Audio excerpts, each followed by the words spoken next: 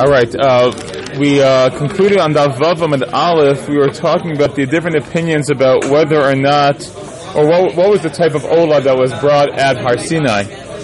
So let's just go back a little bit. Abaye says, Amar Abaye, it's about like 8 lines up. Amar Abaye, Beit Shammai, Rabbi Elazar, Rabbi Ishmael, Kulu Svirlu, Ola She'griv Yisrael B'Midbar, Ola T'Re'iyah Havai. So they think that the Ola in the Midbar, when we say the Midbar, we mean at Har Sinai, was the Ola T'Re'iyah. Okay, the Ola T'Re'iyah that you bring on the different Chagim. And Beit Hillel, Rabbi Kiva, Rabbi Yossi Agvila think, they Svirlu, Ola She'griv Yisrael B'Midbar, Ola Tamid Havai. Okay, so that was Ola Tamid. Okay, and that was relevant last time. Okay. So now we're going to go through the different opinions and show how we know that that's the case. So Beit Shammai, we said Hada Amran. Beit Shammai already showed that. So we understand it again. They say that it was the Olat Re'iyah. Okay, Rabbi Ishmael, how do we know he thinks it was the Olat Re'iyah? That's earlier, yeah. Based on Beit Shammai's opinion. Okay? Rabbi Ishmael, Ditanya, Rabbi Ishmael Omer. Rabbi Ishmael says as follows in the Brighton. Klalot ne'emru b'Sinai. The word klalot is with a kaf, not with a kuf. Okay, so it doesn't mean curses. It means generalities were stated at Har Sinai. Turn the page. Upratot ba'ol moed. And specifics were told over to Moshe at the Ol Moed. Meaning, at the Har Sinai experience, they had a very general sort of like mitzvah experience. They got some very general ideas about mitzvah. But then Hashem would communicate every so often through the Ol Moed to Moshe Rabbeinu. Okay. That's Rabbi Ishmael says. Rabbi Kiva Omer, no. Klalot upratot ne'emru b'Sinai. No, both generalities and specifics were stated at Har Sinai. V'nishnu b'Ol Moed, and they were repeated in the Ol Moed. V'nishtalshu b'Arba Moab, and they were repeated again a third time in Arba Moab before the people entered Eretz Canaan. Now, if that's the case, if you would think that the Ola that Bnei Israel offered in the Midbar was the Olat Tamid,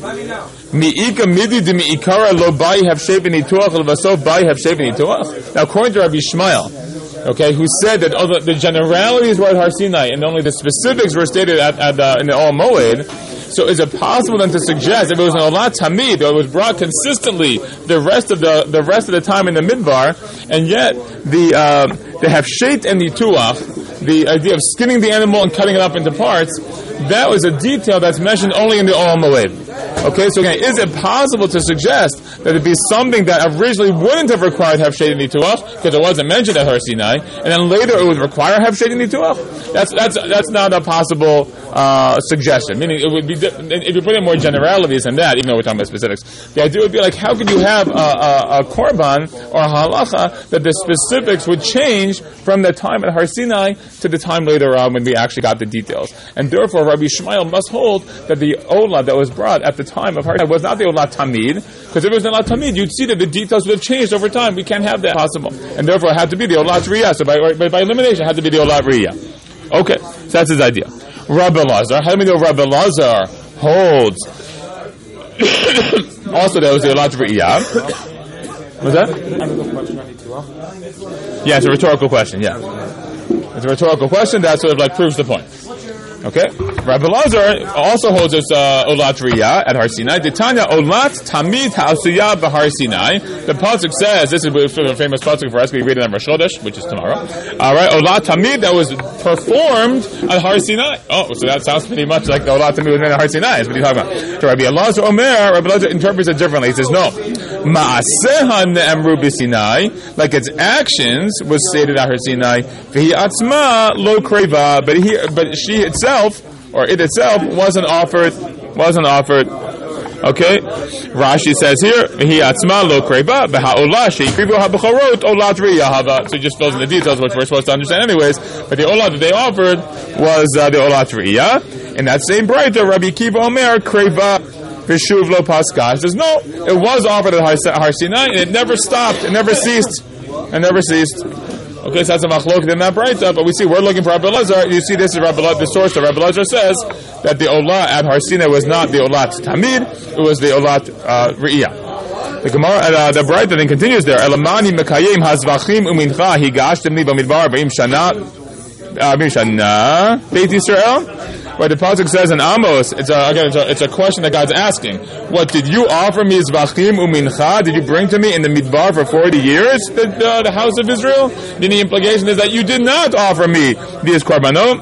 Rashi says lashon tema. It's a language of astonishment, wonderment. It sounds like when they were all involved in the Cheta Egel, so they weren't offering any olah tamid. That's what it sounds like.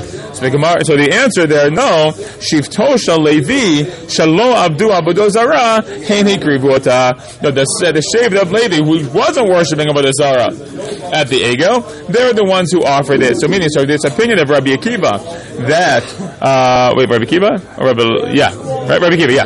The opinion of Rabbi Akiva that they were offering olah tamid at Har Sinai, that's not a contradiction. It's almost because maybe that the Jewish people in general didn't offer it, but it is true that the Shevet Levi did it. And Rashi says he krivu mishalahem. They brought it of their own funds. Like they contributed. You guys, ladies, they contributed of their own funds to the tamid. Great. So those are the three opinions that we said that what was offered at Har Sinai was the olat riyah. Okay. Now Beit Hillel, we're going to switch gears now. Beit Hillel was one of the three opinions that said that they did offer the olat tamid at Har Sinai. So Beit Hillel had damar. And again, in the previous time when we discussed that, that's Beit Hillel. That's what they said. Rabbi Akiva hanami damar. Rabbi Akiva, we just said it right now. And we see Rabbi Akiva holds that they offer the olat tamid. Rabbi Yossi Aglili, that's the third opinion. Tanya, they have the following braita or Tosefta really. Rabbi Yossi Aglili Omer Shalosh mitzvot nisavu Yisrael ba'avotam l'regel. There were three mitzvot that Bnei Yisrael were commanded when they went up, or to be performed when they went up to the regel, to do aliyah l'regel. Riyah b'chagiga b'simcha. Okay, there's the olat riyah. There's the chagiga, right? The shalmei chagiga, the peace offering, and the chagiga. B'simcha, the shalmei simcha, another peace offering. Now, the point is as follows. Yesh b'riyah she'en b'shtehen, yesh b'chagiga she'en b'shtehen, yesh b'simcha she'en b'shtehen. So each of the three, the riyah, the chagiga, and the simcha, they each have an element that does not exist for the other two korbanot. Okay, so we're going to find the clue to our. Again, don't forget, we're talking about Rabbi Yossi Aglili, and he wants to say that at Har Sinai was olat tamid. Okay, so we're going to say. So that's going to be the thing. We're looking for that one.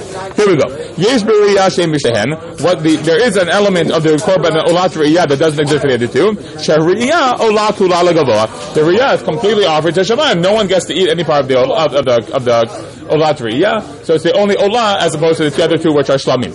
Okay, masha'en ken b'shtehem, which is not the case for the other two. Okay, that's number one. Yesh b'chagiga masha'en b'shtehem. And the chagiga, there's also an element that doesn't exist for the other two. Shechagiga yeshna lifnei hadibur masha'en b'shtehem. The chagiga existed before the dibur, meaning before the commands that they had. That was, so the chagiga was still offered, as opposed to the other two. Look at Rashi here; it's right next to this. Shechagiga yeshna lifnei hadibur.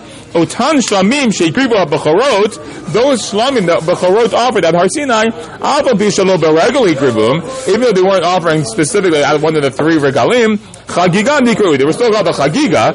Shebahen nitkayim biyachogu libamidbar, because we fulfilled the idea that Moshe talks about, right? Al biyachogu libamidbar. They'll celebrate or rejoice with me in the midbar. Shneimar lahem b'Mitzrayim. Okay, and that's not true for the other two, for the olah or for the Shalmei Simcha. Okay? Now, if that's the case, what we're saying here, we'll do the third one in a second, that means that the Olat Riyah, we're saying, did not exist before the Dibur, before the actual commands of the details in the El Moed. So you see that he holds by default that the Olah that was brought at the Har Sinai wasn't the Olat Riyah, so it must have been the Olat Tamid. Okay, but to finish up the thing, Yesh b'simcha mash'en b'shtehen, she'simcha doheget ba'anashim u'benashim mash'en b'shtehen. Okay, so the simcha is for both men and women, as opposed to the other two, which only are for men. Okay, so now we have basically shown the source for all three opinions on both sides of the issue. The Gemara asks, well, hold on a second. Rabbi Yishmael, going back to Rabbi Yishmael's again, Rabbi Yishmael felt that the olah at Har Sinai was the olat riyah. And remember, the reason why, because if it was olat tamid, you couldn't have the distinction between the korban before and the korban after. The hefshet and the tuach. And the Gemara will remind us about that. Rabbi Yishmael says, "My time kamukman like a Beit Shammai." Why did Rabbi Yishmael hold or establish himself like Beit Shammai? It's a little bit weird if you have Beit Shammai on one side of the opinion and Beit Hillel on the other. So why did Rabbi Yishmael tag along with Beit Shammai? Well, here's the reason. If you would think that would be the olat tamid, would you think that there would be originally something that requires, or doesn't require hefshet nituach, by skinning and cutting up, and in the end it would require it, and you think the details would be different? So that was his logic. That was his logic. But he says, one second. But Rabbi Yossi Aglili to Amar Ola Shekir B'Yisrael B'Mar Ola Tamid Avad. But Rabbi Yossi Aglili, right, who is on the opinion that says that the Ola that was offered in the Viva was an Ola Tamid, Me'ikara lo bai have shaped nituach. He in fact says that rhetorical question that Rabbi Shmuel was asking was in fact a reality. Yes, he says the Ola and the midbar originally did not require hefshet nituach, and it did require. How do we know that? The Tanya, we learned in the Braita, Rabbi Yosef Omer, it's always nice when it's not subtle. Ola shekir Yisrael with tuna hefshet nituach, if you ain't hefshet nituach, elamay oamoy. He says it's explicit. Rabbi Yosef says it's a particular rule. Hefshet nituach. The thing that didn't exist at the time of Har Sinai, it only was required later on from the time of the Olam Moed. So again, the whole logic of Rabbi Yishmael that he said like Svara, it shouldn't work. Rabbi Yosef thinks that's completely wrong. So the Gemara is interesting. The Gemara says, Sami Mikan Rabbi Yishmael. Okay, you're right. Like erase Rabbi Yishmael from the list. Like take Rabbi Yishmael off the list. Maybe he doesn't actually hold that idea. Okay. Yeah. Okay. Now, Bayi Rav Chisda. Rav Chisda goes on and asks the following question. Ha'ikra heichiktiv. The following pasuk, how should it be written?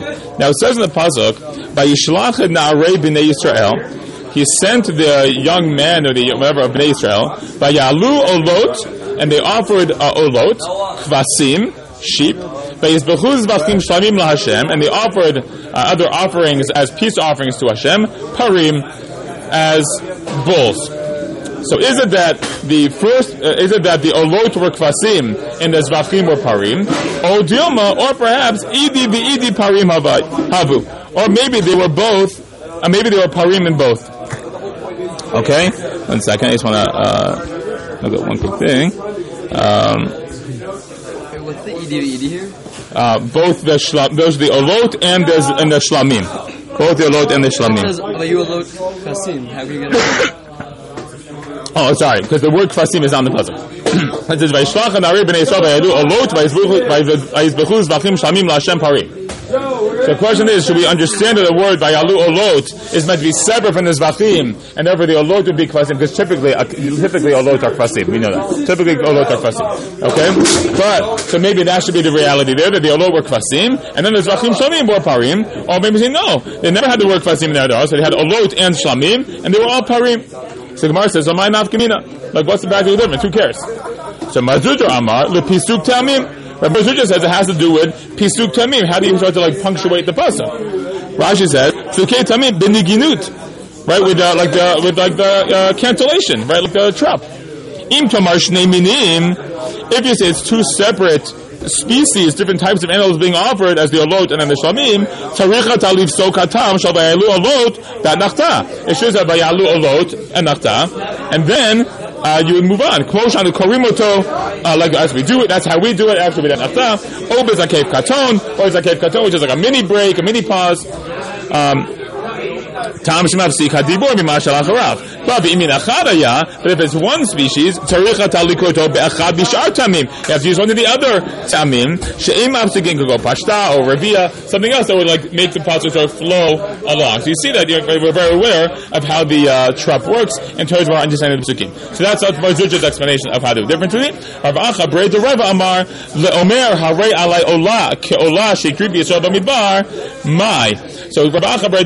pulls out like the trump card of any linguistic question and says, well, the nafkamina will be for nidarim. If I make a neder, I'll accept upon myself an olah, just like the one that Bnei Yisrael offered in the midbar. Well, what type of animal do you have to offer? Kvasim or parim? Well, this question is the one that hinges on that. So it says, my parim habu or kvasim habu. Is it parim or kvasim? And we say teku. We have no solution to that question. It's a good question, but we really don't know the answer. We will stop there. Shkoch.